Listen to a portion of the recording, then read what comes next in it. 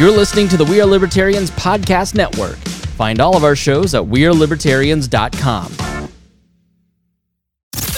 All right, let's get back to some boring subjects. Understand the risk to our country. Freedom brings people together. You're listening to the We Are Libertarians Network. Learn more at wearelibertarians.com. Welcome to We Are Libertarians. My name is Chris Spangle. Thank you so much for joining me. We are here live in the Doolittle Studios, getting set up.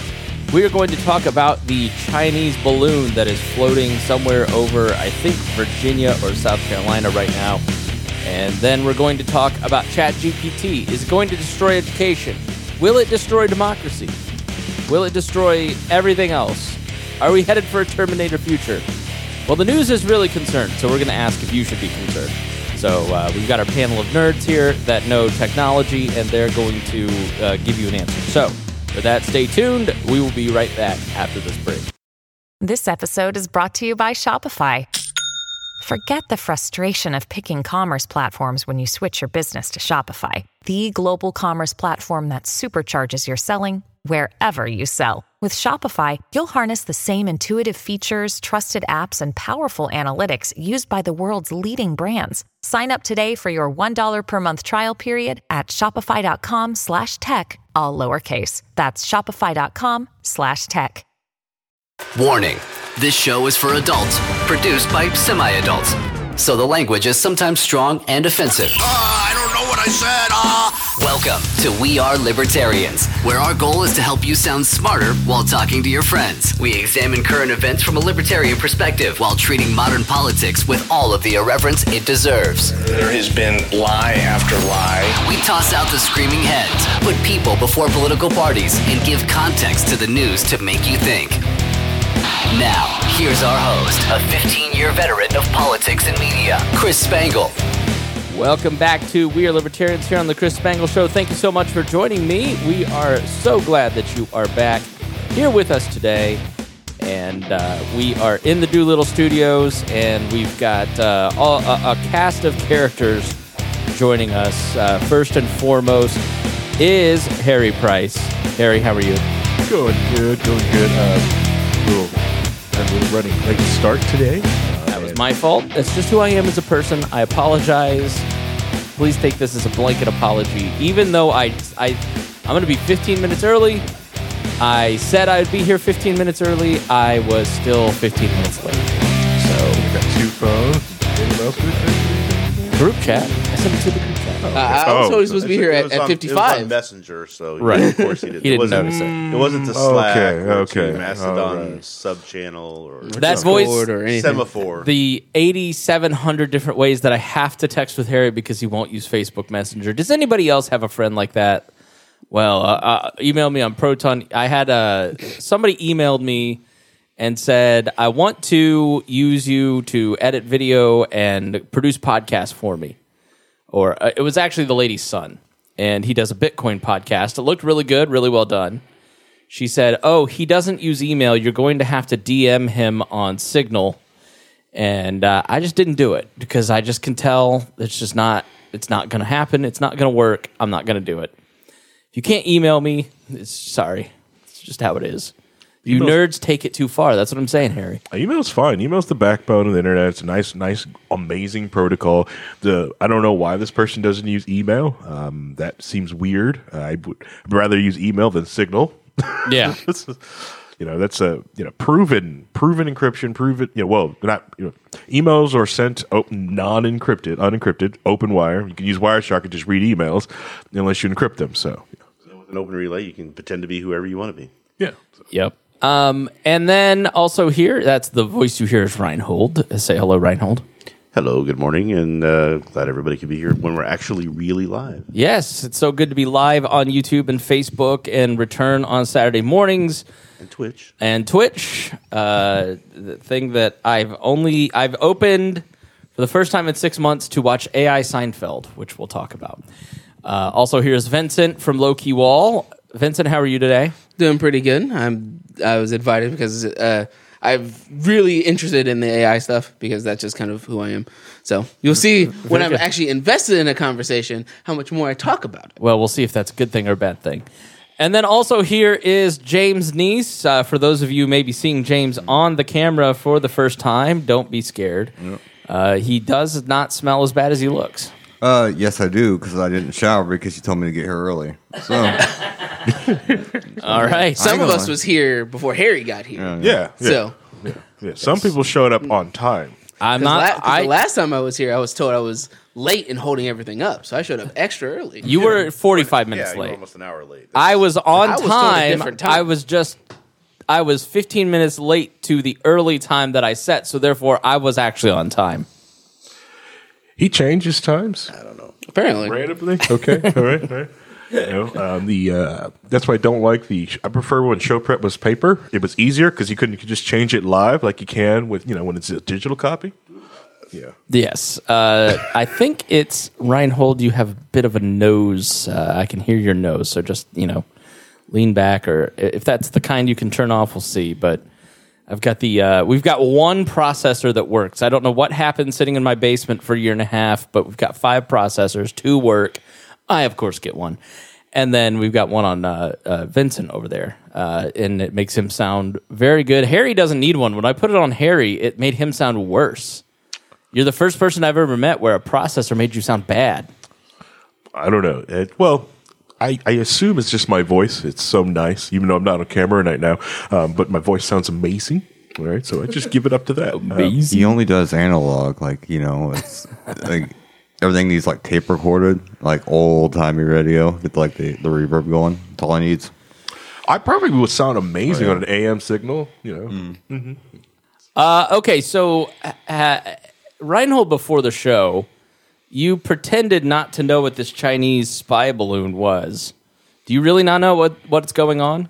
I've been heads down at work the last 2 days, so I haven't paid attention to the crazy news cycle that whatever stupid thing comes up, it doesn't last for more than a day or two. But it sounds to me like somebody saw something in the sky and everybody's freaking out about it. So basically, why did I just get really loud? Sorry. So basically, there is a Chinese spy balloon that is hovering over. It was started in Montana, and I think it's somewhere south, more towards North Carolina at this point. So my question is, as somebody who doesn't know anything about this, how do we know it's a Chinese spy balloon and not just a regular old weather balloon? Okay. So here's the timeline of the balloon, because my question was, how did it get here? Did it float over the Pacific to get here, or did some Chinese spy release it in Montana?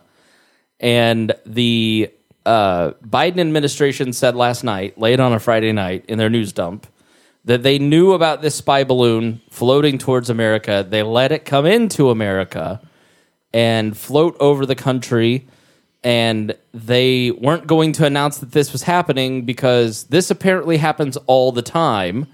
And there's been like half a dozen under the Trump administration, for instance, that took place. And these spy balloons are very common across the world from different governments.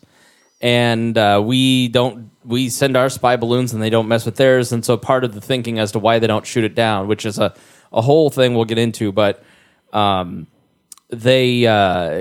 it's apparently a lot harder than just like popping a balloon. Because people think of this as a balloon, like you pop it like a helium balloon, but this thing is the size of like 3 school buses. It's got the volume of 190 Goodyear blimps, and it's very big. Yes. And so if you shoot it with a missile, it's the same principle as walking out and firing your gun in the air, Harry. Should you, on New Year's Eve, fire your gun into the air? No, simple fixes to tell us. I think the best opinion that we need about this balloon comes from Vincent. Vincent. My opinion on the balloon is who cares? Because Tencent owns more things connected to people's computers right now, which is connected to the Chinese government, than that balloon could get information. All right, for. we'll get there. Hold on, everybody. Slow down. If you've got the Epic launcher on your computer right now, it's taking everything from it. If you've got TikTok installed onto your phone, this program is copying everything from your phone and sending it to the Chinese government, including your clipboard. So if you think you're slick and pasting your passwords out of your password manager, guess what? Tencent has that information because it copies your clipboard, even on iOS. All right, hold on. Well, everybody slow down, okay? We're not done explaining what's going on with this balloon situation before we start ranting about it. We need everybody to understand what's going on, okay? So, I don't know why the sound is terrible. I hope it sounds better on your end. I'm so sorry we're still working everything out if it sounds a little bit odd. It apparently floated over the Pacific, and we didn't shoot it down then. And now once it gets over the United States, even in Montana, where there's nothing in Montana and Kansas, they didn't want to shoot it down because if you shoot a gun into the air, the bullet goes somewhere. If you shoot a missile into this thing, it doesn't necessarily pop it. So this is a Forbes article. Actually, let me start with the Washington Post article. Well, just and some history. Before that, I did see that a sheriff's department put out a notice saying, please don't go out with your guns and try to shoot at this. Evansville said that too. So it is apparently a long-standing tradition for aerial surveillance to be allowed amongst different countries. Dwight D. Eisenhower first proposed an open skies agreement in Geneva in 1955. And, people tend to allow other nations to surveil what's going on over there. Now, we have satellites. And so I've read reports that this thing doesn't necessarily pick up anything.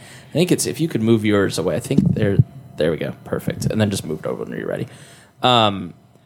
This thing apparently doesn't pick up anything more than what you get from, I think it may be you. So you move your mic a little bit. There's just a nose whistle from somebody going on here that's driving me crazy. I don't breathe, sir. I know. So you can get a satellite to pick up all this information.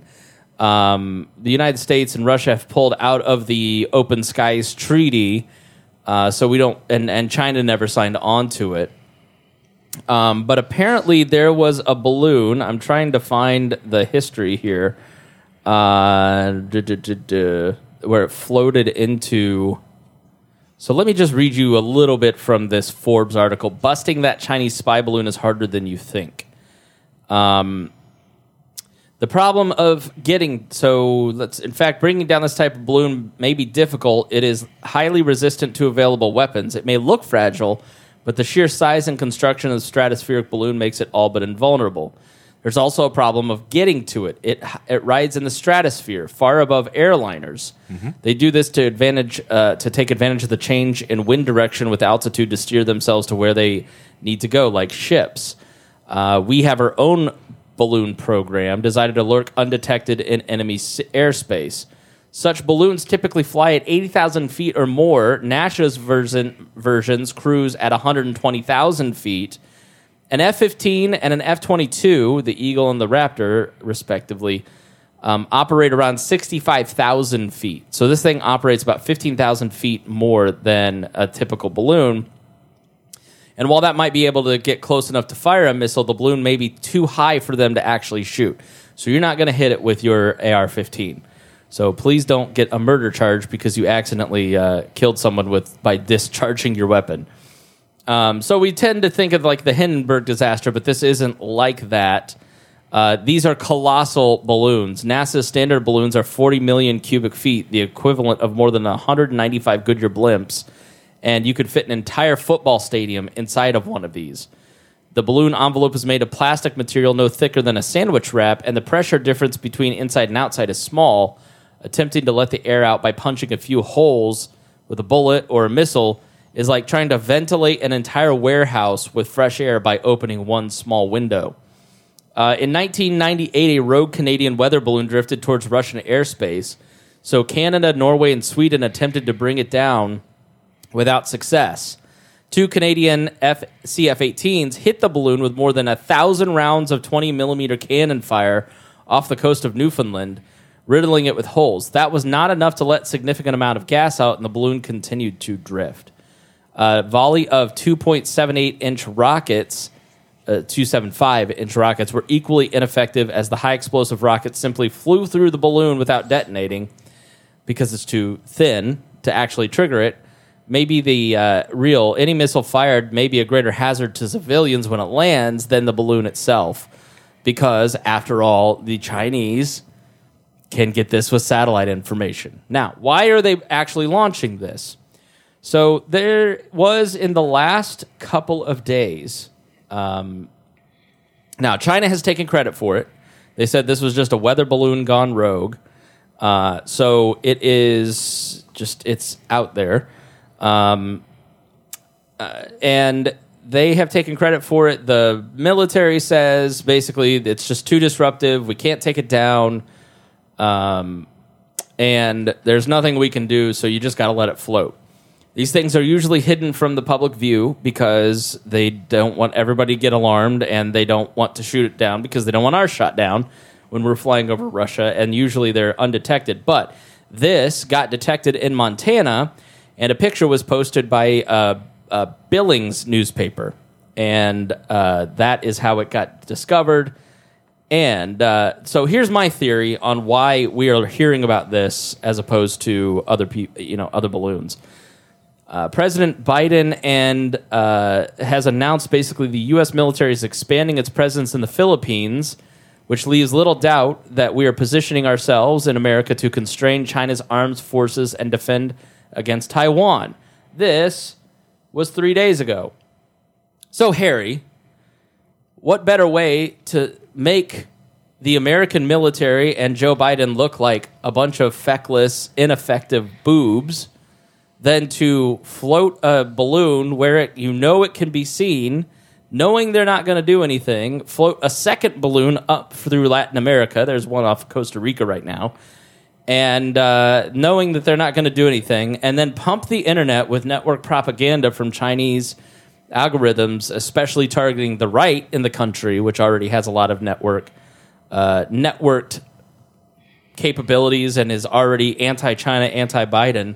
So you make sure that everybody knows it as a way to demoralize the American people and think that their American military can't protect them when you're planning to invade other countries. Does that sound like a good theory? That's my theory. It could be something like you could say like it's little China projecting soft power, doing something like that. But right now, but China does these things all the time where they just put their fingers ever so closely to war. There basically is that your little brother or sister that, I'm not touching you. I'm going to get up to the point of combat that you think you might have to do something, and then just back away because you can't do anything about that. And yes, they have tons of different bots and bot storms to come after people to try to, get fervor of it. Then also the Biden administration probably wants to lean into that because everything else that's going on for the Democrats inside of Congress or the other crap storm with, classified documents that, that I already had our lawyers sweep the studio. We don't have any classified documents here. We're good. Because everyone keeps finding them in their garages. Reinhold just remembers it. He doesn't write anything down. Yeah, exactly. Yeah, that's fine. That's why we don't let Reinhold keep anything here.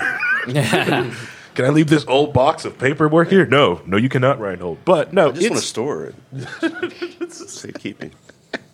But no, this balloon. I really do believe this is not the first, nor will be the last time that the Chinese government have lost control of something in the stratosphere or out of something in the stratosphere. They have lost control of satellites before. Then again, losing control of this weather balloon is possibly possible. Weather patterns did change. This could just be a legitimate accident from the Chinese government. You have no control over weather balloons. They put them in the air and they just float. You just kind of plan them. And the thing is that this thing doesn't. It takes more than a day or two to prepare, get up and running, and get in the air and get all the way over here. It's this very slow moving, and these things are huge to fill it up and get it in the air and ready to go. They've had to have it going for 2 weeks. Yeah. So I find it amazing that they must have known about it, right? NORAD can track Santa. Why can't they track weather balloons? We know that there's there's weather balloons, there's spy balloons, there's spy planes, there's all kinds of stuff going on over the top of all these countries and has been for 70 years at least. Yeah. That's really the reason why we had what was the name of the UFO landed supposedly. Oh, Roswell. Roswell, yeah. Roswell was one of those types of high. What Area 54 balloons. was. It was basically where they did Yeah, I mean, balloons. This has been going. We've had with Cold War in Russia. There has been constant. Area 51. Oh, yeah. I'm thinking of Club 54. Yeah. Yeah, I was going to say 51. I thought 54. 54 is the New York dance club in the 70s. Sorry. But but this stuff's been going on. Like I said, the Cold War, we had spy planes going over on top of each other. We all knew it was happening, and the governments knew it was happening. But it's like they can't call it out, because if they call out, it's kind of like when we found out that Russia had hacked the DNC. Yeah. We couldn't say really how we knew. How we knew was because we had already hacked them. Right. And we were watching them do it. So it was hard to say that, but they had to kind of weasel their way around to saying it that way. It kind of dovetails into a little bit of the Biden document story and the Trump document story. Like, Pence took documents. Dick Cheney has more documents than Donald Trump. But the thing is, the whole thing with the documents is that I don't know how much you want to get into that, but it's irritating because, I mean, technically I've mishandled classified documents. Mm-hmm. I got in trouble for it. I had to pay a penalty. Oh yeah, because you were in the naval. I was in the Navy. I was in the Navy nuclear power program. Right. We had top secret clearance. Blah blah. So we had to mark all our pages top secret on all our notes. I had forgot to mark a couple. They got found in my locker. Blah blah blah. So handling documents is hard, especially with the sheer number of documents that are. So the fact that the presidents aren't boxing up these documents. There's people coming in doing it. Some people don't catch it, and it gets stuck in somewhere with it, and that is understandable. And there's a lot that's classified. And there's not going to be any indictments over that kind of stuff, because if you find them and you go, "Oh, I found them. I better let somebody know and get them back where they're supposed to be." That's what they want you to do. So they're going. Right. You're cooperating. The Biden's lawyers, when they found him, could have just said, "Get to shredder. Let's burn this." Yeah. Mm-hmm. But they didn't. The difference between the two stories is, so if you're not familiar with what happened, Joe Biden's lawyers were packing up his office in his Ivy League think tank, which who knew he had a think tank, but they all, if you remember the Clinton Foundation story, they start a foundation, it pays, they get paid to do a lot of speeches, they get paid to do think tank stuff. And so the University of Pennsylvania, I believe it was, had the Biden think tank, and he had taken a lot of documents as vice president. Somebody packed them up. Nobody seems to know who. And they stored them in this particular place. And as they were packing up to leave the offices because they were moving, they found, I believe it was like 10 classified documents. I don't know that any of them were classified top secret. Now, Mike Pence has found a couple of classified documents in his house in Columbus, Indiana. Now, they've asked all vice presidents and presidents to look for classified documents. As I understand it, it is fairly common for this kind of stuff to happen. And one of the good things about the Trump administration was that Trump did what a lot of other people do, or had happened to him what happens to a lot of other politicians, but he did it to such an egregious level that it becomes a topic of conversation and everybody can see how their government operates in the clear and open. Donald Trump didn't just pack up some stuff. Now, if you're listening to the Daily Wire, he did. But he basically had 54 boxes, and it was like 10,000 documents that he did not return to the archives, and there were 2 separate rounds. Yeah. And he had 300 classified documents, and many of those, I think it was like, well, he went beyond 10 the top typical, secret or something. Yeah, the typical procedure to have somebody come in and go through things as they're packing up. He went through a different process because he's Trump and does things differently. He took stuff like Roger Stone's pardon. Yeah. He took it specifically targeted some stuff too. He took stuff that, well, they're never going to let me tell my own story. I need to keep this stuff, or I can sell Roger Stone's pardon for a profit. Or, so I have information on somebody I can use for leverage. Exactly. So he took stuff that he knew he could use in some form or fashion later, didn't return these tens of thousands of documents to the National Archives. They asked for them back, knowing what was missing. He said no. They got into a legal fight, and that's what triggered the FBI coming in. It was not a raid. He called it a raid. Everybody else calls it a raid, and that was sort of Trumpian propaganda that we all bought into initially. They were executing a warrant for something because this man took documents that belonged to the United States government. And a perfect example is that once they found all this stuff, they had lawyers going into other storage areas. Yeah. And they found a couple of documents in a storage locker that Trump had, and the Department of Justice was like, okay, that is understandable, that there's no intent at that point. So that's the thing about Harry's telling us to reel it in. I'm just going to say it, but that's really the point there, is that there's mens rea, there is intent.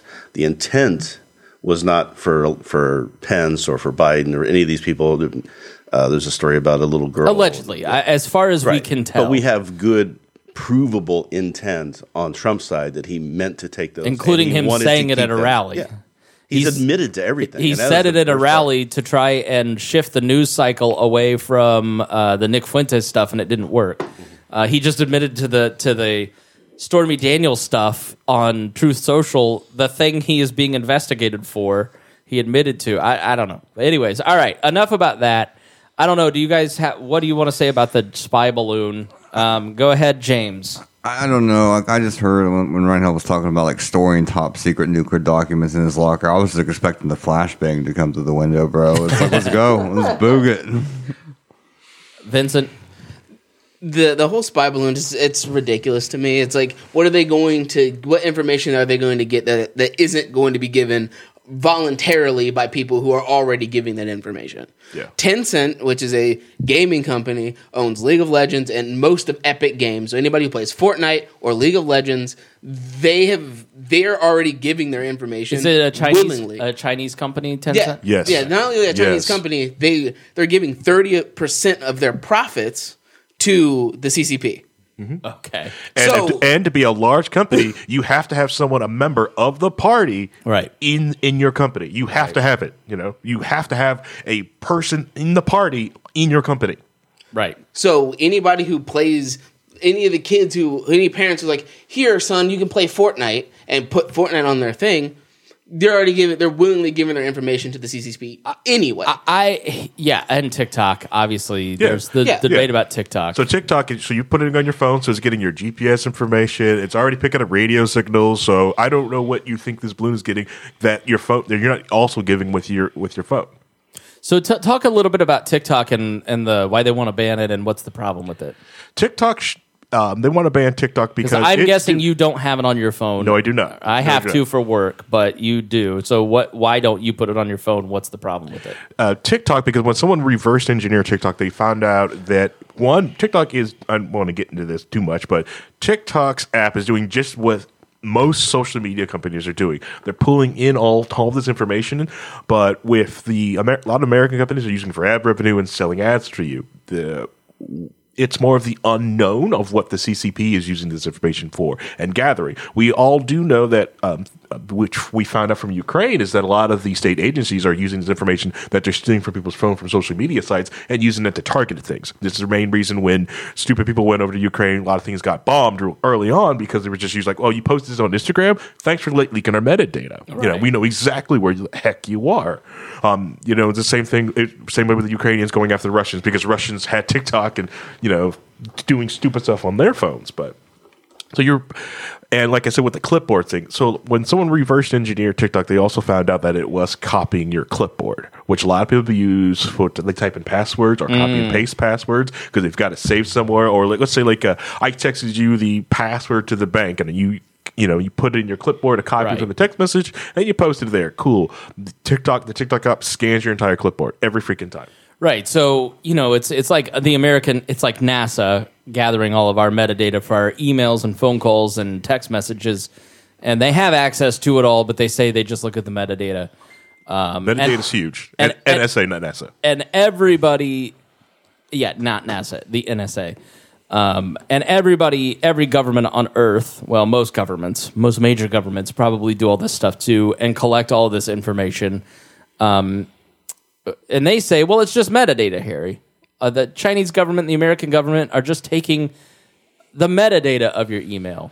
What is it? Why is that a big deal? What does that mean? The United government claims metadata. The Chinese government takes everything. They don't care. They don't have no civil. The Chinese government doesn't care. They will take your information. They will take that. Just like, all right, so everyone's seen a lot of these protests that happened in China, and Hong Kong, and all these protests over like over the COVID protesting, right? And the Chinese government supposedly like relaxed a lot of that and like, oh, we've gotten rid of zero COVID, stuff like that, which they kind of did. They kind of did relax it, but they did not take that lying down. A lot of those people that did all that they're gone. They're gone. They've been picked up. Yeah. A lot of people who were close to that because of their metadata, they searched the metadata location. They found the phone and they picked them up and took them. They are gone. They are missing. All those brave men and women in China that stood up to the CCP, they'll probably never be seen again. They're gone. Yeah. You watch those protests. Every those people holding up the A4 protests, holding up the blank A4 sheets of paper, they're gone. They're gone. Yeah. Yeah. And then they go through their fear. They go through their phones and they find some reason to put them in a prison camp. Not even. They can just go, oh, this is where you are. Well, you protested, and then they don't really have to give a reason because there's nobody that holds them accountable. Because they hold themselves accountable. Yeah. So, like, you guys are against us, we're just going to take you away and put you in these camps next to these Uyghurs that we've been still having camps that nobody wants to talk about anymore. Uyghurs, the Falun Gong. The Chinese government. China is asshole, okay? China is asshole. Yes, CCP is asshole. It is a terrible, terrible organization. The Chinese people are amazing, but the CCP, they're the a-holes. Yeah. Mm-hmm. There's a movie I just watched called The Laundromat on Netflix that is basically a movie version of the Panama Papers, and they talk about China and the Falun Gong and how they just basically you're just part of this cult, and then they come in and they harvest your organs. Yep.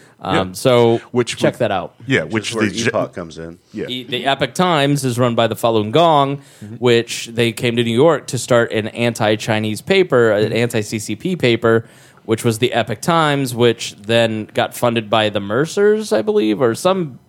No, I think it was just they became sort of like right wing as an organization. So they linked because they realized who was buying their paper. Right. Like a lot of people on the right wing was actually buying into it and liking something because they did try to get some of the. Well, the right's going to be more anti-CCP, right? Yeah. Yes. So that makes sense. All right, so let's end there on that discussion. We'll flesh more of this stuff out in the future. We'll talk TikTok more. Harry, anytime you can rant about China, you're happy. Yeah, pretty much. So the only thing that makes him happier is Elon Musk. Yeah. Let's take a quick break, and then when we return, we will start talking about AI and ChatGPT. It seems to be more present in our lives. And, should you be scared to death? Is the Terminator coming for you? So stay tuned. We'll talk about it right after this. Welcome back. This is a chat box. Welcome back to the Chris Spangle Show and We Are Libertarians here on the We Are Libertarians Podcast Network. Want to say thank you to all of our patrons who support us. We really do appreciate it, especially our $100 a month subscribers, starting with Jason Doolittle, who this studio is named after Jason Doolittle because he helped us get it all set up. Christy Avery, Reinhold, Vincent Peichel, Matthew Durbin, Lars Nordskog, and Jake Edel. Thank you so much. We really do appreciate it. Now, I wake up every day, and as I'm kind of waking up and watching the Bob and Tom Show, whom I work for, on YouTube, I'm just sort of scanning news articles on Memorandum, The Drudge Report, Real Clear Politics, what's the Alternet or whatever? I forget. But, generally I like to go to like aggregators just to scan the headlines and see what everybody's talking about. And I first heard of ChatGPT about 2 months ago at an industry event amongst kind of the local tech crowd, and they said ChatGPT would be disruptive. Then about a month after that, I saw that Google has put out a red alert about this new thing called ChatGPT, that it's basically going to destroy their business, and so some new product is disrupting them right at the time they're being sued for antitrust because no one could ever bring down Google except for the federal government. And then now, over the last 2 weeks, I've seen stories like, literally one of the headlines was, "Will ChatGPT destroy democracy?" And every college exam. I'm going to read you actually something that a college professor sent me, and I'll be a little vague so they don't get in trouble. But ChatGPT has the education industry completely panicked that it's going to destroy the college essay. 90% of content will be written by AI. I saw a pastor named Mark Driscoll yesterday say, what happens when 90% of the content written on the internet is done by ChatGPT and it's controlled by demons? So now we've added the spiritual realm to it. BuzzFeed that just laid off a bunch of employees, and they said that they're going to start using ChatGPT to write a bunch of their quizzes. I have seen nothing but doom and gloom around ChatGPT and artificial intelligence and how it's going to steal everyone's job coming up. Now, just to kind of further set the paranoia here that you're experiencing if you're reading the news about this thing, and then we'll explain a little bit about what it is and what it does. So this college professor wrote to me, I've already seeded the ground on homework in my classes. Students are already using it in our programming courses. Idiots who got 30% are retaking the class, all of a sudden have a perfect A-plus code with comments so far this semester. It's going to nullify a huge sector of colleges and universities. So we started putting instructions into ChatGPT to see how smart it actually is if we give it limited information, i.e. what a student would copy and paste from the question. So we'd say, write code for this basic programming thing that you'd learn at college. And in minutes, it wrote the entire thing with good variable names, properly commented code. It was flawless. And if a student turned that in, I would never grade anything they turned in again because I would just give them an A for the course because they clearly already mastered the subject. So if we ask them to code 3 programs like we do on exams, a 3-4 hour exam will now take 10 minutes. It's that good at understanding what I teach. So we don't really have a good answer for it except to maybe not do homework or let them cheat and do homework. And then use other tools during the exam to proctor everybody. Or some in the university are saying that we now have to have blue books. So you'll be writing out your code like Elon Musk, printing out your code. You'll be sitting down and writing your code into blue books as opposed to doing quizzes the way that you did it. I have used ChatGPT, so let me pull it up so you can kind of see what this does. I have very limited. I don't know if you guys are any of you guys using it for anything. I want to just make a comment on that professor. Okay, go ahead. There's already a program that exists that goes through ChatGPT and sees what the possible variables that it can give because it can only give so many answers. Right. And then it will go through of the tests of people using it and go, oh, this is ChatGPT, and then fail them. Right. So that already exists. They already found a way to fix that being an issue like that. And anybody thinking they can't just go on Google and find that same code already Exactly. posted somewhere, which they've been doing for a decade. Perfectly honest, it is teaching them how to get a programming job. You know, you're going to stay on Stack Overflow all day and Google tab open. Right. Your director's going to tell you, like, hey, I'm not saying that's not how I do it. Yeah, I mean, To perfectly honest, honestly, homework with ChatGPT is teaching you, getting you ready for the real world. right, and not only that, Finding not even- efficiencies. Yeah, not even to do using your the job programming quicker. part, like the essays part. There's ChatGPT only has so many ways of wording things. So the way it's worded sounds very unnatural, and it comes off as it being an AI because it only has so much vocabulary and so much understanding. It's going to that's improve. easy to I mean, I find think out what that's- it is. that's the As real of right issue. now, this is what So it is. hold on. So who created ChatGPT? Do you guys know the history of it? What is it called? The what was the company Is it called? OpenAI? Yeah, OpenAI. Yeah, they created that also with Midjourney too, right? Yeah. It's for the And digital. Microsoft is looking at buying it for a large amount of money. It's usually overburdened, and because so many people are using it, so they're introducing a paid tier to Right. get around the fail whale. And basically, there's like these big crawls on the internet. And so 2 years ago, it did this crawl of 60% of the internet, and that's apparently how it ingested its information and created its knowledge bank. So it has a knowledge of me. So if you ask it, who is Chris Spangle, like I'll show you here. But that's how Google got its information, or any search engine. Right. It just crawls through anything anyway. And you can block those bots if you want to. So. Yeah. The other one is that I have been using ChatGPT for code review. I actually was like #1 code reviewer for like a week for using ChatGPT. You just throw it in there because it has a basic understanding of it, because code is very, this is how it's done. It's not as opinion based or open based. I mean, at some point, I want to have the conversation. We can do this later, but my concern, my question is why is this? Because people consider this a bad thing. I mean, it's just like when we got the telephone or we got electricity. Yeah, so we'll talk about that point in just a second. So it just asked it who am I, and it didn't have it. But when I previously asked it who is Chris Spangle, it said he's an American libertarian podcaster, writer, and speaker. He's the founder and director of the We Are Libertarians Podcast Network and former host of the We Are Libertarians Podcast. Spangle is also the publisher of the We Are Libertarians website, which features a bunch of, and it goes on. He believes in he's a vocal advocate. I asked it to tell me more. It added It added the same information with very benign information, like he has been a frequent guest on various radio and television programs and written articles and essays for various publications related to libertarianism and related topics. I said, "Is Chris Spangle famous?" Chris Spangle is this is how I know it's full of shit.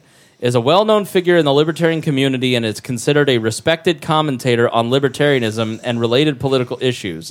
He has a large following on social media, and his podcast, We Are Libertarians, has been consistently popular for many years, Harry. He is also well-known and well-respected among libertarian-leaning individuals, activists, and organizations. So then I asked it to rewrite this in the voice of Keith Morrison from Dateline. And it wrote, "Good evening. I'm Keith Morrison, and welcome to Dateline. Today we take you on a journey on the heart of the libertarian movement. Our story centers around one man, Chris Spangle. He's the blah, blah, blah, blah." So it adds like the phrase. You can ask it to rewrite it. Like, let's rewrite in the voice of William Shakespeare.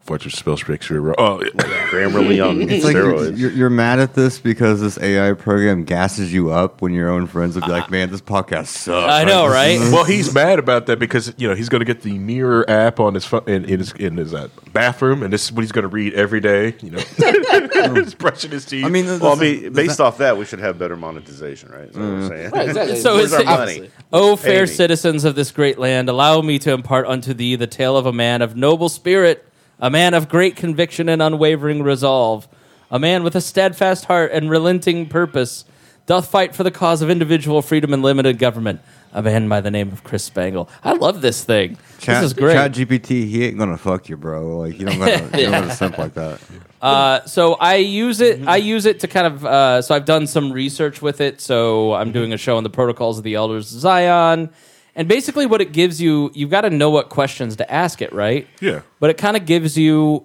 the first paragraph on Wikipedia if you're using it for what I use it for, right? So I also will take something and say, put this into bullet points.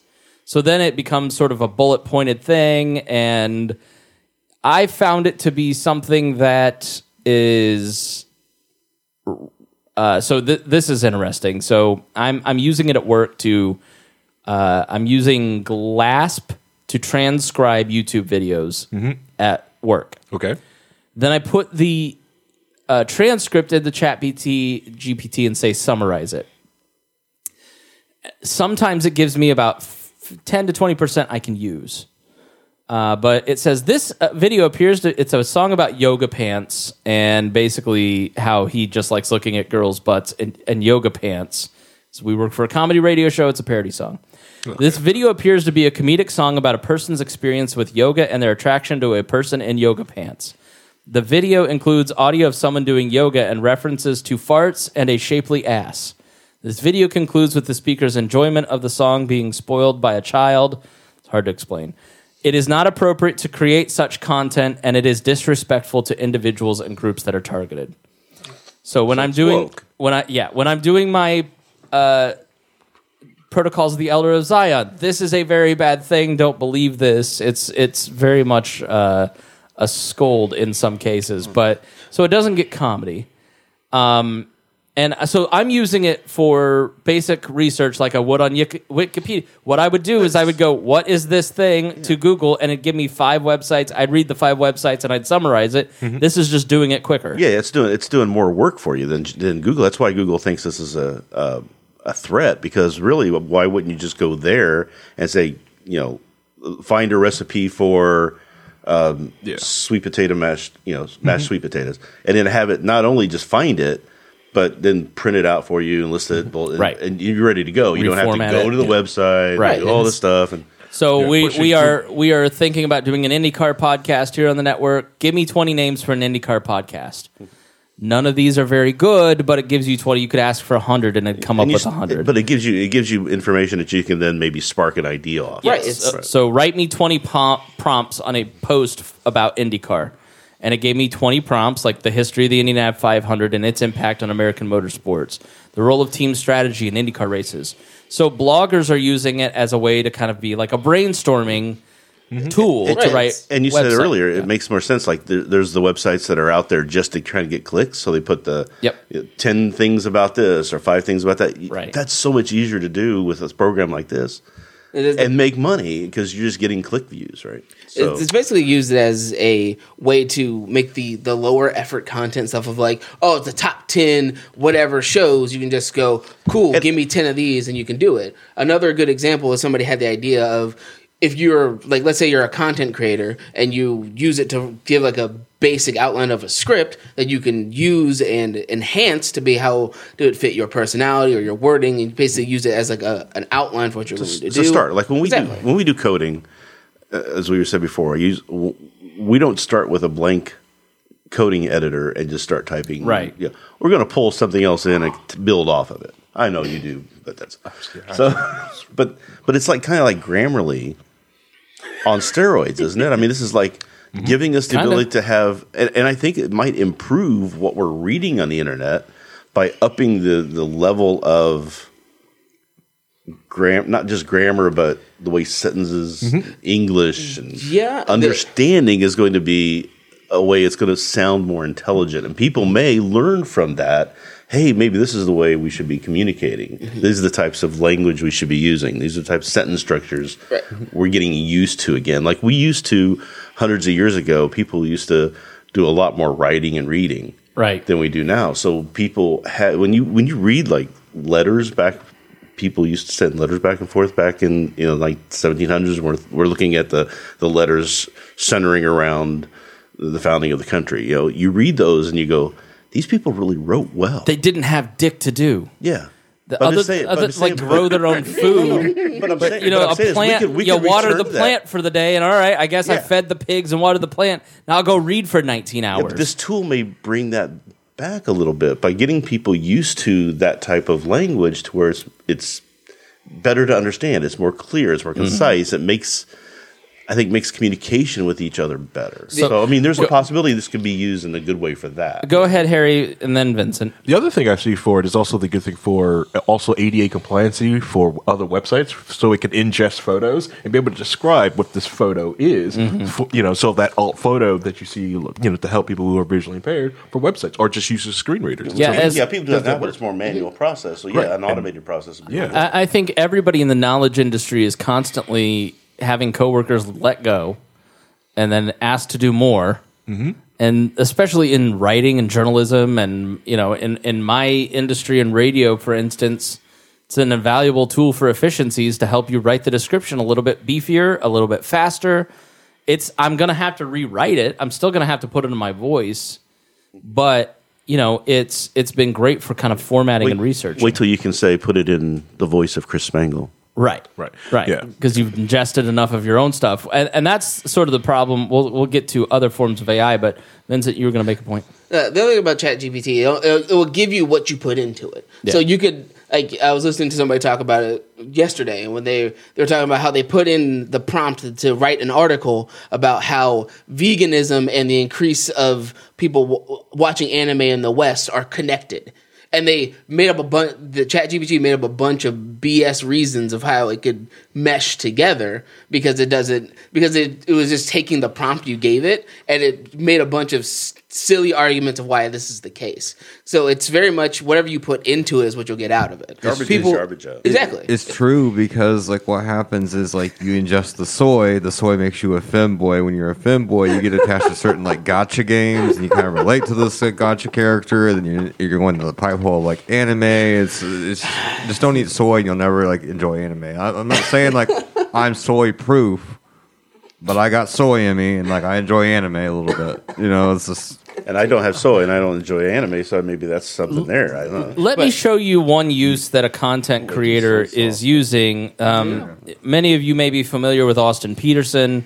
He's a libertarian, conservative, Republican type radio guy. With an E. Make sure it's ER. He gets upset about that.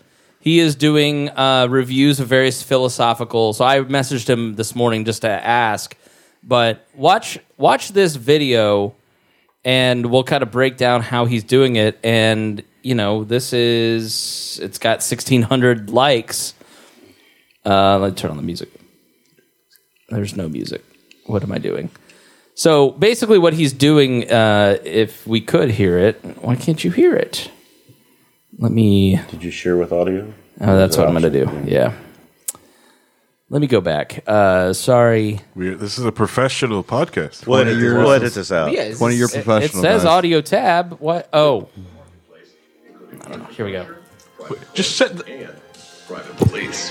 In this system, individuals are free to make their own economic decisions without interference. That's going to distort, Chris. Arise naturally from the marketplace and on the laws of supply and demand. It is not the same as anarchy. Anyway, so we don't need the audio really because we're going to talk, but everyone's beside themselves, bro. Like you treated that laptop like it's a Line 6 guitar amp. You're like, yo, let me just throw the microphone on it. We're just gonna like record it. This is what happens when you don't show up for a mic check. Okay, this is So- what happens. Yeah, where were you at rehearsal? Basically, what Austin is doing is he's using AI generated photos to get around copyright issues. Because if you use photos of other people, it's copywritten. And so he's creating AI photos, and then he's having ChatGPT probably write the script for him. And there's a program reading it. Probably there's a. I think he's the one reading it, but he's probably using something to auto subtitle it. Mm-hmm. You know, and so now he's saving. And if he were to go and draw all of these images, write the script, find photos that are copyright free, he'll have half the photos. It's going to take him probably 10 hours longer to create this thing that probably took him 2 hours now or 1 hour, right? And so if you're a creator, that's really good and really helpful and really makes it a lot easier. I mean, I use Grammarly every day of my life. I scan 56,000 words a week because of all the stuff that I write. I'm a copy editor. I'm a writer. Have you had it draw a hand yet? I have not had it draw a hand, but I use Grammarly, which is a form of artificial intelligence to check stuff. So in coding and stuff like that, like that's the knowledge work world, the influencer world that I live in. What implications does this have? What does this do for all of your nerd stuff? We recognize you as a content creator, but we do not respect you as a coder or programmer. Sorry. No, I'm not. We want to make sure. We want to make sure that distinction there. This is outrageous. No one's ever been on this council. Here's a distinction I want to make, though, and I think Harry and I probably have a conversation about this a little bit that might bore everybody. Okay, I'm ready for it. Is this actually artificial intelligence? I don't think so. This is just programming. This is algorithms. Yeah. Reading databases and doing programmed analysis of that data. This isn't artificial intelligence. People are starting to use this term so grandly. It's because like they're not going Where's to the Turing test on microtubules. this stuff? This isn't artificial intelligence. This is artificial programming. Yes. Okay, that is boring. The answer You're right. is yes. That's totally All right, boring. I'm down for this extra conversation. No, you can have this on Loki Wall. No, so it's a huge distinction now. What is the distinction and why do I care? Because people associate artificial intelligence with thinking machines. Okay, These what's machines are not intelligent? What's thinking. artificial intelligence then? Artificial intelligence is a goal that we want to get to that is still hundreds of years away, probably, where machines are actually able to think on their own. The singularity is coming in like 7 years. What are you talking about? 100 years? No, it's not. I heard that 30 years ago. This algorithm, this is all algorithms. You're just scanning images and algorithms over and over and over again. This is all it really is. It's good programming. It's good programming based off of a huge database, data warehousing. This is still not intelligence. So you're saying the distinction is when the computer can think like I can, that's artificial intelligence. Yeah, when it passes a Turing test. Okay. Which is what? Explain that to me. A Turing test, Alan Turing put together a test to try to test whether... What was the movie that was about him that was really good? Imitation Game? Imitation Game, yeah. that was really good. But there's he put together this test, and it's probably can be better refined later now that we're more modern into it. But ways to say whether something is just coding and responding to what you say in a pre-coded way, or whether or not it's actually thinking about it, whether it's actually drawing conclusions, learning, and then putting out something that wasn't in its original programming. So, and then I guess I still don't know why I care what you're saying. Well, because like, whether you call it AI or not, whatever. But when you say AI, then you're computing. You're starting to conflate Terminator and other fearsome self-thinking machines. HAL 9000. Yeah, people are starting suddenly starting to equate this to that, or people are saying, "Oh, this is chat AI. This is artificial intelligence." Oh no, and that's Elon Musk does this stuff where he's always constantly talking about it. Yeah, Elon Musk is very against this. ChatGPT is passed like several different exams. But that's because the people who write the exams aren't prepared for this, and they're being lazy. That's true too. They're using the same. Yeah, it's like years. people who used to write exams and weren't thinking about the fact that Google existed and doing homework without thinking of the fact that Google existed. Now they know that, so they're starting to change the way they do their testing and examinations. And now we got to do it again. So basically, what you're saying is like you shouldn't be afraid of it passing the U.S. medical licensing exam because that information already exists. This is just accessing it faster. It doesn't mean that this is a more intelligent machine. It's just able to put together the data in a quicker amount of time than you might be able to. And the test is either not that good or hasn't changed that much. Or it's really easy to find the information because it's scanning the entire internet when it's like, how do you do this? And it just goes, well, here's 18 examples of this, so I can just answer And to me, it doesn't... Hold on. And me, then Reinhold, then Harry. To me, it doesn't matter because you're not learning it if you're just reading this and copying it over. There's a mode of learning that still needs to take place. Mm-hmm. And so if you're just reading ChatGPT and writing the answer... Like, I took 2 semesters of Spanish a year and a half ago. I didn't learn anything about Spanish because I didn't learn the material. I just figured out a way in the homework system to get everything wrong, see the key, and then go retake it. So I was, that wasn't artificial intelligence. That was me being lazy. Go ahead and write home. But the program passing these tests is no different than you going in there with an open book and having access to all the information. Right. As you read the test, you go, okay, this is a question. I can go look it up here in the book. Oh, here's my answer. Yeah, you passed that, no problem. If you use ChatGPT all semester and then you go in and take the quiz, you're going to fail because you didn't learn it. Yeah, exactly. Am I being an old man and crazy here, or is this correct? You're likely to fail because you didn't learn it, but sometimes these tools like this, if you're looking to actually learn, can help you learn. Mm-hmm. You can say, okay, fill out all this information for me for this homework, and then you look at the answers and go, oh, I see how they got there. Okay, this makes sense. You can learn that way. It's the difference between using it as a tool and using it as the answer. As a cheat. When you're using it to learn it, and it's like, well, I don't understand how to do this. I put the question in. It explains how it works. Then I learned how it works so I could reproduce it. It's different than just going, boom, here's the answer. I turn the test in. I don't care. Yeah, you can also see the difference with like photographers who actually learn how a photograph is taken from the digital camera, or just a physical like paper, like the old film style camera. When did they learn how to take a photo versus how do they do now?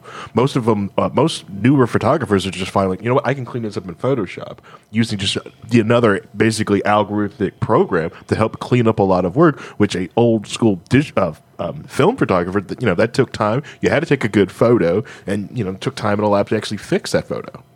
So, James, you're the most transhumanist of us all here, of everybody I know. You basically have merged with technology, as far as I'm concerned. What's your take on ChatGPT, and should we be concerned about about AI basically creating a lot of information quickly? No, it's like I said. It's just like you open the room to like GPT, and you expect to find like this hive mind that's just like running everything, but really it's just like some freaking nerd with a SQL database. It's like, oh, if I actually drop this table, I guess they can't learn about cooking today. It's just, it's. People get feared from it because, like, I think it's like back even like in the 60s and like 50s, 60s, you had like the old sci-fi things where you're talking about robots and space travel. It was always negative. Robots from outer space shooting you. Like, you're going to get a singularity. It's going to eat your soul, right? Even like cyberpunk literature is always dystopian. And like the only example I can think of that's like a positive thing of a robot is the Jetsons. Centennial Man. Yeah. Even Blade Runner. Like replicants. Yeah. Like a lot of the media was Star like... Trek, yeah. It's been so entangled with science fiction, especially horror, that people are afraid of it. And like, why are they afraid of it? Because like people are afraid of being like obsolete. And but isn't that sort of a legitimate fear when you had 15 people that would write BuzzFeed's articles? Now you have 2. What it says to me is that writing BuzzFeed articles was easy, and that job didn't matter because you can just replace it with an AI. It's low value. That's the issue. But those human beings still exist. Those human beings still need to work. What are they going to do? It was the same thing. It was the same thing in the 30s when we had the movie Modern Times come out, and we had discussion about robotics in the workplace and machines doing the jobs of humans. Yeah, and robotics really worked out great in the for the automotive industry. It did. It worked really great for the automotive industry, but not for the people living in northern central Indiana. Right. They just have to find another way to make money. Did you just learn to code? Did you just say learn to code? No, I didn't say learn to code. I just said find a you can like. It was funny because in the movie Modern Times, they hire back the guy to maintain the robot that's doing the work. You can find other work in that area and do other things. You can move beyond that and go, okay, now I'm going to plan all this stuff out, put all this stuff into the systems, program this stuff, and that's not technically learn to code. So, James, your argument is that, the free market compels people to be at the top of their skills at all times and pushes them to be better? No, it's because people are so disconnected from like actual learning today, right? It's like you can go like thousands of years ago, like people were just able to do trajectories in the stars to find their way from like Iceland to Greenland to like wherever they want to go. They'd sail completely just by doing simple math in their head where the stars are, the placements of the stars are able to do that. People were able to go out to a field like nothing around and like build up houses, build up entire communities. That's all the knowledge basically learned and their experiences learning. Today, we're so disconnected from the evolutionary process that your food is like basically in a square box that's processed and shipped out to you. You eat it. You don't know where it comes from. You don't know what's in it. It's just, here's your slab of pork that comes from a processing facility that's just done automatically for you. This is how your drink is made. It's done automatically for you. Your houses are prefabricated. It's automatically done for you. It's printed for you. You have no concept of how to do anything. Like, if this all collapsed and you all went into the woods, your first instinct would be, I got to go hunt some food, right? But everybody would be doing that, and you'd wipe out the entire like population of a forest in like a week. There'd be no animals left, and you'd all starve to death because you don't know how to pace yourself. You don't know how to like survive anymore. You don't know how to learn anymore. So people like see AI and something that could do something automatically better than you. They feel like, well, what skills can I learn? If the thing can learn all my skills and do it better, I don't have any skills. I don't know anything besides how to do my job. And it's just a existential crisis with people that they don't know their purpose anymore because it's been so automatic since the Industrial Revolution. You don't know how to behave. Isn't that because that is kind of the anti-humanist, transhumanist wing, especially, people who sort of gravitate toward Hoppe, and I am definitely a reactionary and I hear what you're saying, and I'm like, well, that doesn't sound good, right? So, and that's sort of why isn't that the Marxian critique is, it's this technology is alienating human beings, and we need, But it's also freeing them. Hold on, let him finish, but. Oh no, that insecurity, that alienation doesn't seem to be a good thing. Well, because like people want a utopia, right? Where it's like, well, maybe we get to like post scarcity, where like everybody has what they need and what they desire, and like it's not saying like your life's fulfilled. It's just saying like all desires are basically met, like your food, your water, your shelter, because it's all automated. The AI will do it for you. Robots will do it for you. You can kind of just enjoy life and do what you want to do. But like, what if you don't hit a post scarcity, right? What if like you have the AI, the robots, and like still there's inequality? You don't get your basic, utilities. So you're kind of like living in RVs or tent cities in like the middle of Portland. And that could easily happen as well, because people think like, oh, I'm going to hit a post scarcity society. It's going to be great. We're going to have like my cyberware, and we're going to do this. It can be the total opposite. And it's just when people think of AI and they call like this AI and they think they're just robots, and they're just like, well, if it's going to replace me, then it won't happen to them, because like when the factory workers, it affects low scale jobs, like putting parts in a box. Which is part of the panic now, is that this is affecting knowledge work. So the white collar workers who write the articles are going. I mean, it's already done in IT. I could physically click your control panel, uninstall your program, or I could copy and paste the PowerShell that does it for me. You know what I mean? It's like I can just run that 100 times. Like I'm not physically doing it anymore. It's like all done by PowerShell, and the people are like, well, you still have to Google it. It's like, no, everybody's kind of bad at IT. You're just better at Googling than like everybody else. Finding the exact line of code that's going to work and replicating it over and over and over. Anybody can do that. What he's saying, Harry, is that everybody's already Googling anyways. Why are we freaking out? Yes. Okay. Yes. That's the answer for all of it. You're already using a lot of this type of things to accelerate your life anyways currently right now. You think you're a great photographer with your iPhone? No. No, right. Yeah, that's a good point. All right, Ryan Holt, go ahead. James, finish your point, and then it's like it's not bad to go to technology, because let's be real, like flesh is malleable, weak, and soft. You know what I mean? It's like you get diseases, you get older, your bones fail, like your heart fails, your liver fails. Like these things fail. Like technology does have a way, and like probably the future, to fix some of that stuff. We already have like pacemakers for your heart when your heart starts to go bad. They're already working on ways, like I think they're still doing things in Alcor where they'll freeze parts of your body and trying to perfect that process to bring things back, because they can bring back certain animals now. They can clone out certain animals and kind of fix up problems that were existent in these animals before they were frozen. It has the potential to like extend your life and extend your like way of thinking and a way of like living, because eventually the planet itself, this planet does have like a finite like lifespan. Eventually it's just gonna erode and like blow up, and you have to go to space. But going to space is dangerous. There's tons of radiation in space. Can your flesh survive 20 years in like open space? Because we go to space, but it's still within like our stratosphere and our atmosphere. Like we're not way out there in space beyond planets. The amount of radiation that's out there, you wouldn't live more than a year. You would just completely die from cancer at that point. Yep. So like your flesh cannot physically survive space, so you can't leave the planet based on like what you are flesh and bone now. You're going to have to do something shielding on like the spaceships, cryonic sleep, replacing like your most vulnerable organs with like actual like machinery just to survive going to like another planet in the future, if you want to do that like 10,000, 20,000, 30,000 years in the future.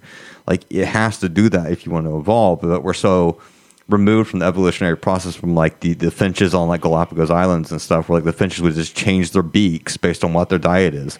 Humans don't do that anymore. Humans haven't done that in like thousands of years, where we adapt to our environment. We let the environment adapt for us, and from that we just lose all sort of purpose. So we need to be able to rely on that to like next step in the evolutionary process to go like beyond what we are now. But if we just say like, no, I'm scared of it because like it's reading a database for me, you'll never get there. Yep. Go ahead, Harry. The other thing what I wanted to bring up is the other thing with the work goes on side of Ryan Holt's artificial intelligence is augmented intelligence. I see ChatGPT just be another step just to augmenting human intelligence, the add-on to a piece to us. Right. Just like we use computers, or because computers used to be a person, and then now it's a physical device. It's getting closer and closer to us.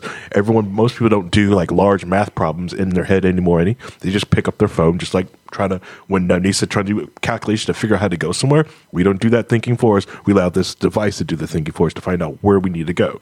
How do we map this thing out? We don't memorize phone numbers because we augmented our intelligence with this technology. You're never going to have a calculator in your pocket when you grow up. Yeah. Well, I'd love to have my math teacher because I had it on my wrist. Right. Yeah. You seem like a calculator watch kind of dude. And you watching the movie Apollo 13, and they're sitting there having to figure out trajectories, and they're pulling out slide rules because they don't have access to computers at the time. Right. Oh man, good. I think it's the struggle of like, what does it mean to be human, and like this, I think triggers for me like I'm not going to say we don't need more humans, but like we need more humans, but we don't need more robots that are humans, right? We need like the beauty of being a human and connecting to the vulnerability of the human perspective, I think is really important. And having a piece of literature or art created by a robot seems almost like a betrayal. You're thinking that art is going to be as powerful and as there's a quality is what the humans can. Let me just add, there's a difference between a human guiding the machine to create something cool, like the special effects on Saving Private Ryan, versus the AI Seinfeld show, Nothing Forever, on Twitch that's streaming right now. Basically, these guys created a Seinfeldian parody in 8-bit visuals with ChatGPT writing the script, and it's slowly improving. And it's not funny, but you can tell that it's becoming more Seinfeldian in the third month of its existence. It's 24/7, and the creators say, we don't need limits on seasons. You don't need seasons of a TV show. You can have your favorite type of content in a 24/7 stream that never exists because we can just have AI create the visuals and the jokes and the content. What happens when we get to the point where that thing sounds like Seinfeld? Because that's going to happen. Right now it's ridiculous, and you go, well, I can watch 4 minutes of this because it's interesting to see the technology. But what happens when humans are useless in the creative, or we have large swaths? James, where am I being a Luddite? Am I wrong? Because it seems to me like that would be not great. There's still limitations of what you say, that it's going to get better and it's going to get as good as. I don't know if it ever will, because it's not something that there's a human element of thought and intelligence that goes into certain things that isn't just regurgitating. Almost like when you look at those AI generated pictures, you sort of know there's something not right with them. It's like not interesting. They're not. Yeah. It's not. It's not quality, and that's why I think we would then have the freedom with these tools to increase the quality of our art, increase the quality of our language and discourse and writing and things like that. By using these tools, we can free up the drudgery of the stuff that it's taking away from us, and free up that time to actually focus on making it better, or making it more thought-provoking, or making it say something meaningful instead of just throwing out lists on a website somewhere that just to get clicks so you can get advertising money so that you can go do something else. Right. It's one of those things that it feels like everybody is afraid of change, like they always have been.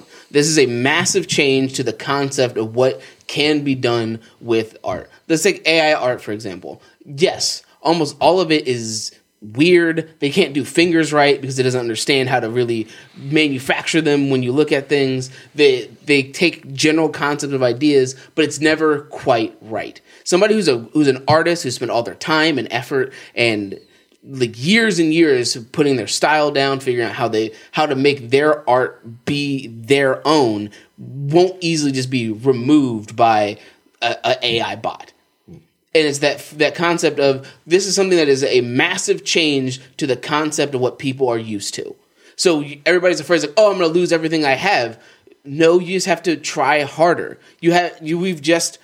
this just made it so that way somebody putting out a top 10 list of the outfits of this person on this show, that can just go away now. Now you have to try harder to actually have actual thought-provoking content or interesting ideas, because we've raised the minimum bar up from it being, oh, you just looked at the thing and said ha ha ha, to it, this machine says that thing that you're saying, but now you have to explain why you're interested in this thing. Yeah, that's a very free market argument in that more freedom means more personal responsibility and superior people. Go ahead, James. Well, AI is really bad at like it's pretty. It's very binary, right? Like, so if I'm like lost in a jungle, right, and I use my ChatGPT, what do I do in the jungle? It's like, well, you got to build shelter, you got to find water, you got to find food. And it'll list me these things to do, but it doesn't understand the environment I'm currently in. It's just telling me. My contention is, you can judge it where it's at now, but where's it going to be at in 20 years? I mean, where are these things going to be in 20 years? It still doesn't have that like atavistic, way of like figuring like, I have, as a human, like tens of thousands and thousands of years of evolutionary process to get to where I am now. And people survive like the entire time. The AI doesn't understand. It can read about it, learn about it, decide what to do about it. But is the AI going to tell me, like, if I find a sweet potato, don't eat the whole sweet potato. Like, take chunks of it. Plant 4 chunks, because those 4 chunks will become 4 potatoes, and like chunk it again and keep it going. Like, it'll tell me like, oh, this is a potato, it's nutritious, you should probably eat it or you're gonna die in like this like rainforest here. But it's not going to tell me like, hey, I should probably do that, because it doesn't learn in real time like that. It learns on data that's already like there, that's been existing there, that's been on the internet. But there's tons of data that's not on the internet, or it's incomplete data, or it's data it can't learn at the time. What could it get to a point so where... So because of human imperfection and humans' own devious nature, it can never truly succeed at becoming human. Unless it develops its own level of intelligence that's beyond our understanding, it's limited to what we understand. But that can happen. I think that's the problem that I have with it. Currently that can't happen, because that would be intelligence. That would be the artificial intelligence I'm talking about, where we can only machines can only do what we tell it to do. And that's it. They can't do anything. Now, when it gets to a point where we can create a machine, create a program that can self-evolve and write itself and become more than that, maybe we're talking. But I don't think that's happening for a long time. And even if let's say there's an inkling of it now, there's so many variables into that. And how do you know that it isn't just writing itself over and over again and not evolving? It's just staying in the same cycle over and over again. Yeah. You have to make sure that the microtubules have a light in them, because there's a difference between top-down AI and bottom-up AI. It's a Paul joke. Paul. So another. Go ahead, Harry. Several things with that. You're kind of right about that. Mm-hmm. There's that human creativity and to problem solving. So, like, if you let's say you have a Jeep Cherokee and your heater cord goes out. If you ask ChatGPT how to get to this heater cord, it's going to tell you the all data way to do it. How to remove the dashboard, how to get to it. That is a 8+ hour job to get the heater cord out of the Jeep Cherokee. Now, you can do that, or you can use human creativity and do the hillbilly way and get your Sawzall out and cut the dashboard apart and get your heater core out, and then just put the dash back together with screws. It keeps stepping. What's the point here? That human creativity. That's it's very binary. It's step by step. Gotcha. By step. Okay. Like the shortcuts and the things that we would think about that would make go from A to B to C, when we just go from A to C because we don't have to care about B because B is irrelevant. Yeah, correct. Now, the other great thing about it is that it is taking humanity's information that we have given it, right? Everything, or stolen or grabbed, it crawled on the internet and took, because everyone puts everything on the internet. The best thing about it is that it helps link information to humans that have never talked to each other, but have that spark of creativity. We have figured out, we have seen through ancient basically discoveries that someone had at one point in time created basically what we defined as railroad tracks, but on the other side of the world, someone else created what we described as a steam engine. These two people have never met. This information didn't get put together until the 1830s. The 1830s. Yeah, and we got a train engine. But that stuff is still going on right now, where someone's got information, but they're not talking to the other person, and the other information getting together. The ways I see these as amazing is because I believe what Nice says is like we have to eventually get off this rock, and the people that want to get off this rock and are thinking about it, they have information, or the other people, and they're not talking to because they don't know each other exist because there's 7 billions of us on this planet. This allows everyone to talk with each other. It's an amazing piece of technology. James, you were going to say something. No, he was too, but I'm going to go after this. But it's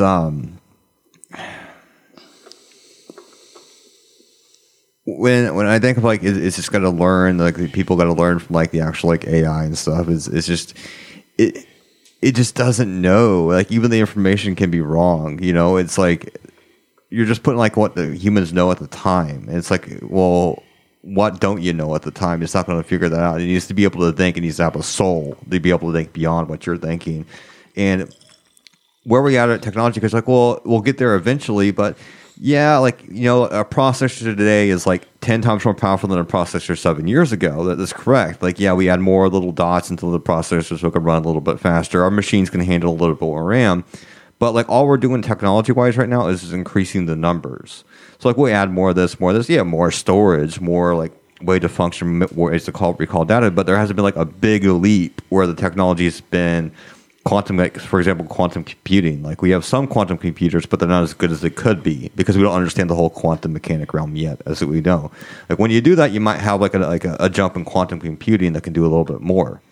But we don't have a way to like say like our technology, like maybe 10 years from now, because like think about it. Remember the 90s when people were like, oh, VR's coming, right? And VR will have a complete virtual world, right. And they had the first couple of VR sets, and it was just like black and red. It was like just 3D. The Virtual Boy. Yeah. Well, social media is a great example. Like social media it had a major effect on us and societies. But like people are kind of rejecting it because it's outlived its usefulness. We've figured out this is what's good and bad. We moderate our usage. It's changed in not so great ways. Like humans always kind of find the middle. And then there are always a few extremes that keep the extremes, but like you sort of go, this isn't necessarily healthy for me to wake up first thing in the morning and spend the next 8 hours on social media. Well, no, but it can be a helpful tool for us, for instance, to broadcast to the people that we're broadcasting. It's just people that wanted the profit off of forums. Like all Facebook is a forum, right? Because there's multiple groups, there's multiple pages you can go to. They're just like forums back in the 90s. It was just a way to get them all into one space, monetize that space, so I can make money from you talking about like in a car group or your local town group. Because there used to be town forums like all over the place back in the 90s. Like, oh, we live in, Zionsville, Indiana. There's a Zionsville, Indiana, like, town forum. You could talk about what's going on. It was much slower. You had to look for it. But Facebook, Twitter, and stuff, they just bring all together and like have it like sectioned off to like things you want to look up and find. Same with Reddit, you just find a subreddit for it.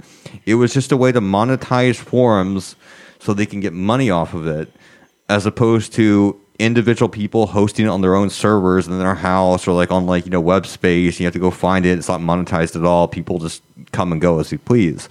So Web 2.0 was basically just the corporatization of like web forums. That's all it is.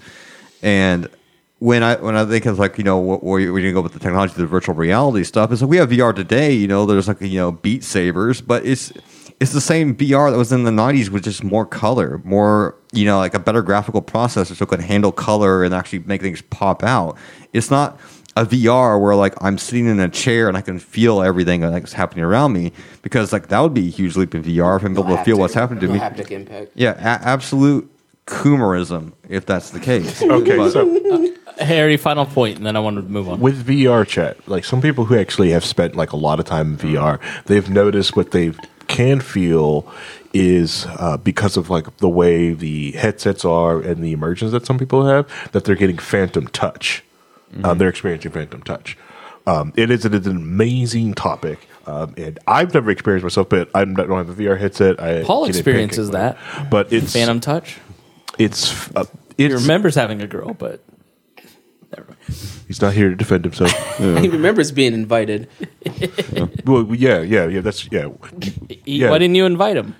All right. So do you want to get this on camera? That was we could do the this whole thing. So like couple weeks back, Spangle got upset at me for inviting Because you were programming my show. That's not your place. Inviting people in here, right? So I said, okay, all right, let's not do that. And I was trying to be up front with him. And then we got this show together. I invited him, and I put the invite list, and and I confirmed with him, and we all confirmed. It was great. It was musical. Then last night, I get on the scheduled chat room and find out this guy invited 3 more people to my show. Yeah, I'm actually really nice to Paul because I bought like a whole box set and I got him the cards he wanted. And I knew one of them was not Paul. No, it wasn't Paul because Paul's not. Brian works in technology. Brian Nichols works in tech security. James is a philosophy major who works in technology. And I know you had these 2 characters who work in technology. Mm-hmm. Paul doesn't work in technology. I love Paul, and he watches Sword Art online for like 6 hours a night. Paul, bro. Honestly, Paul has probably messed around with with AI art more than anything. He literally had a friend he would troll for like 2 months straight by sending them pictures of things like, "Oh, isn't that cool?" Like, "Yeah, it's really cool. Where did I get it?" It's like, "Oh, it doesn't exist. The AI bot made it." See, that's why we don't want Paul here. He's mean. I'm joking. I almost texted you last night and said, "Hey, invite Paul," but he knows so much isekai that he can give you like 10 examples of people getting hit by a bus or like going like into a deep dive into a computer and like having an entire plot story of being a hero. All right, let's hope this plays. Go finish your thought. Yeah, go ahead. I'm just going to turn off. The other thing I want to say is so ChatGPT and like all the AI things like it's what VR also does need because, and if you ever want to get to like a holodeck future, which people are finding out like coding and making VR games and VR spaces is that it takes a lot to program that because instead of like a regular first person shooter game or something like that, you have to program like little scenes you can try to control what the cameras are. This is everything all around 360 on a person, and there's other people walking in that space that you also have to to map for and find out things they're going to. That takes a lot of work to model all that and to get that coding in there. I think that space is going to really could use for something like that. Netflix did the short where they used what was like AI generated backgrounds for the short to help speed up progression on a short. They did an animation short. Yeah. Which a lot of people, which even though Miyazaki said this AI thing is it's an abomination to humankind. And I sort of feel like corporations have overburdened their workforce so much that it's time for the workforce to have some efficiencies to catch up. Go ahead, Reinhold. I think I have a good way to describe what we're trying to say about this not being there yet is computers still can't do random number generation. True random number generation. Explain that and what is it? So a computer right now, when you tell it to give me a number from 1 to 1,000,000, right? 69. It'll go through an algorithm, pick a number, and give it to you. If you time it right and you know the algorithm, you can make it give you the same number every single time, right? It's not true random number generation where you just come up with a number off the top of your head. That's 69. Random, though. 420.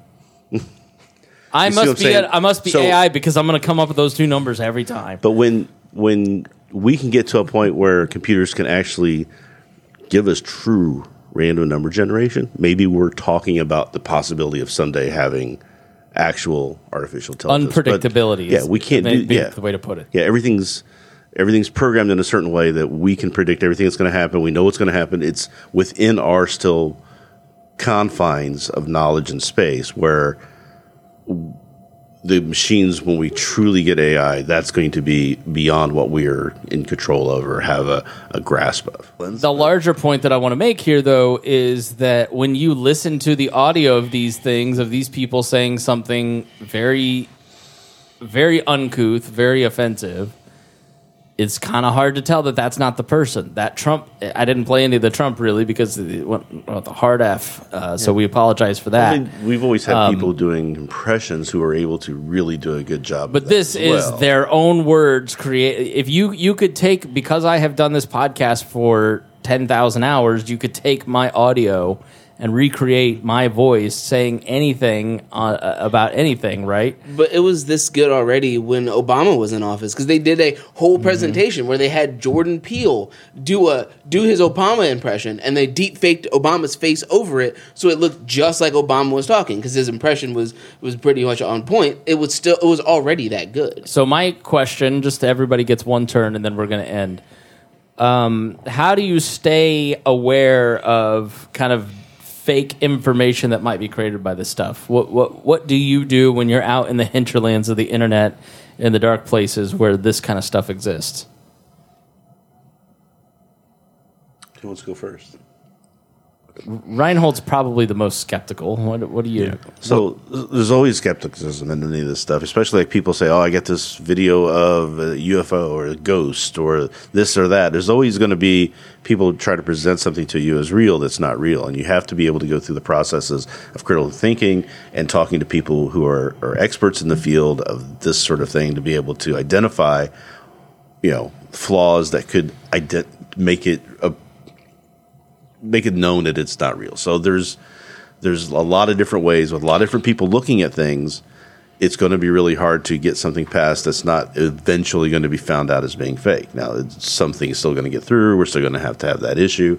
But usually when you get a deep fake like that and the person says, "I never said that. I was nowhere near," you need to prove that I said this or did this. Yeah, like we know Joe Biden didn't give an anti-trans speech. Right. Like it's very obviously fake, but the quality of it sounds identical to him and Trump. If you see that and you go, "Oh man, that's really weird," but a lot of people stop there, and that's really the problem, is that we need people to continue to look into things or question it, and we have to start having people kind of doing that work for us, because it's not something that every individual is going to do or can do. Yeah. It's going to have to be something that organizations are going to have to start doing, and there are some out there doing that. So I think as long as we've got people who are experts in the field who are looking into things like that, people who are skeptical, applying true critical thought, we're going to be able to stay ahead of most of this stuff to a point where at some point you're going to have to be, I have to be physically in the room with you or I'm not going to believe it. Yeah. The other thing is like the metadata inside of these and all these things that are coming out, these new media. Now it's considered new. Now it would be new media. I think that was going to show, just like in the early days of photoshopping and messing with images, there is going to be forensic analysis techniques that are going to be designed to find out, like, has this been altered in any way, shape, or form, where it's come. I think it does also will put more doubt, hopefully more doubt, when people go like, well, I have an anonymous hidden recording, of we took out this executive from possibly maybe a drug company, and he said these things. We're going to want to actually know that source. We want the raw, if that actually happened. And I want to read the raw from it. Part of the problem with my statement is that we have people like that out there right now that people are buying wholeheartedly into, and it's kind of hard to. How do you corral that in? Having seen that video last night, like they didn't say anything about it being a deep fake, but I'm like, I know where the balloon's at. I know that can't be the balloon, so saying it's the balloon doesn't make any sense. So I guess knowing the technology exists makes me kind of go, I need to be skeptical about this. Yeah, but you're going to have people who use it and go, look how they're lying to you. They're going to tell you that this isn't real, and I've got footage of it. Right. And they're going to say, it's over here, here's the footage of it, but they're creating that footage. Right. They're the one. It's going to be back and forth, and we're going to have to try and work that out. Correct. Yeah. But the stuff is like there right now. You can look up like some of the backrooms images, like some of the early part of the backrooms. It looks freaking real, like someone's walking around. But everyone knows, like, no, that's generated. Some this is computer stuff. This was made. But a lot of people look at like, wow, I can't believe they made this type of set. It's like, this set's not made. This set's not real. But please look at the backrooms. Amazing stuff. It's just the people, the outliers that you have to be like, people are afraid of, like. They're always going to exist. They're still there. They were buying like Sure said, they were buying Weekly World News in the 90s. Yeah. Okay. Sure, he's right. Yeah. Yeah, you remember, people think the Earth is flat. Protocols of Zion. As you Yeah, mentioned before. Protocols of the Elders of Zion. It's a great example of people. It's been proven false by multiple means, and it's If there's anything that we should be worried about is people who are on their phones while they're driving. If there's any big concern, it's those people. You know who you are. Put your phones down. Drive. All right, old man. Vincent, your turn. Go. Anything you want to say?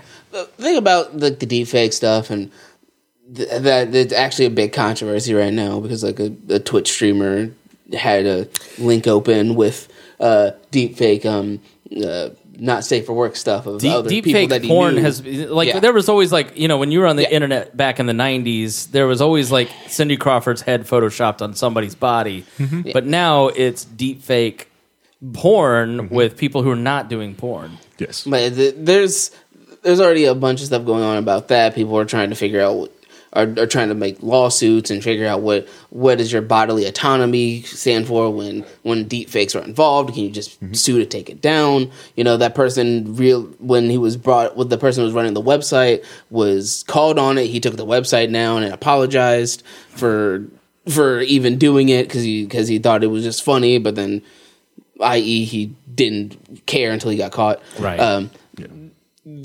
All of it's really boiled down to is that you just do your research. If you see something, look it up and try to actually figure out where it came from. Because if you're like, oh, this person said this thing, cool, give me 4 more examples of him saying that thing. Right. And then when you can't, then it's obviously somebody lied there. Technology is a tool. It's always been a tool. People will choose to use the tool for good or for bad. A hammer is great to hammer in a nail or to break a window. It's just a tool. James, are you a deep fake? No, people believe what they want to believe, bro. Like I was watching a thing on a podcast on history when the Mongols were sacking Poland and Hungary, right? They sent a priest, a penny, to the Mongol home city, all the way in China. Dude's 65 years old, walks all the way to China, documents everything, right? This is how they fight. This is how they eat. This is how they sleep. This is how they function. This is how everything. Even interviewed cultures they sacked. Well, we did this. Came up with a battle plan how to beat them. They're it came down to don't hide in your fortress, because what they do is they push you in there and they refer to you as cattle because you're stuck in your castle. Then they sack the whole countryside and take over that way. They don't care you're in the castle because if you're not defending your fields, they'll salt and burn the fields. Right. If you're not defending your town, they'll salt and burn and rape the town, So, he wrote this whole, book about it, factual knowledge, went back to, the Pope and, the Holy Roman Empire. This is what you do. That fake news. You don't know what you're talking about. In the 20s, people, Indiana was basically 2/3 of the state were members of the Klan, and they were choosy, too. Mm-hmm. And the big rumor was that the Pope had taken over Cincinnati and was building a fortress in Franklin County, Indiana, to invade and take over Indiana. Of all the places the Pope was going to take over was Indiana. That should have been your first clue that this was stupid. And they used that rumor mongering to institute the pledge and put a flag in every classroom and passed a law that you had to say the pledge and you had to have a flag in your classroom. Why? Because they believed that they were loyal to the Pope, and so the Pledge of Allegiance was to get them to be allegiant to the state as opposed to the Pope, which is why school children still say the Pledge of Allegiance. It was to get them to pledge state before God, right? So let that sink in, Christian nationalists. Even but a little bit. You could have driven to Franklin frickin' County and asked where the Pope's, and nobody did. They just wanted to believe it because they wanted to keep hating Catholics. And that's why the whole fear of AI is a thing. Because they're fear mongering themselves into saying this is bad. How do you prevent us from evolving by saying anything that's a change is bad? So we have to make it scary and make sure nobody does it. Yeah. That's why this whole balloon thing is even talking about it. It's like, oh, be scared of the China and their balloon when they're running out of resources and they still have it made up with Australia, who gives them most of their resources. And honestly, if they wanted your information, they already had access to it. It's just, they're fear mongering. They're trying to make you rally against something because that's what they want. They want you to be emotional and move towards this. Yeah, it's easier to control people and get people to do what you want to do, and you just got them scared. Yeah, when they're not logical. When you're playing on their emotions. Will Chris Spangle watch the entire series of Ghost in the Shell to understand that sometimes tech can be good? No, he probably won't. I don't think tech is bad, but let's watch some Ghost in the Shell. Watch Ghost in the Shell. Watch Vivi. I think we should do a movie night. Yeah, you should watch some Ghost in the what Shell. is Ghost in the Shell? You can watch Bicentennial Man and get a good idea out of tech on that. That's it's a good movie. That's a good movie. But it's not it's nowhere near Ghost in the Shell. It is nowhere near Ghost in the Shell. It's not nearly as long. Japanese cartoons.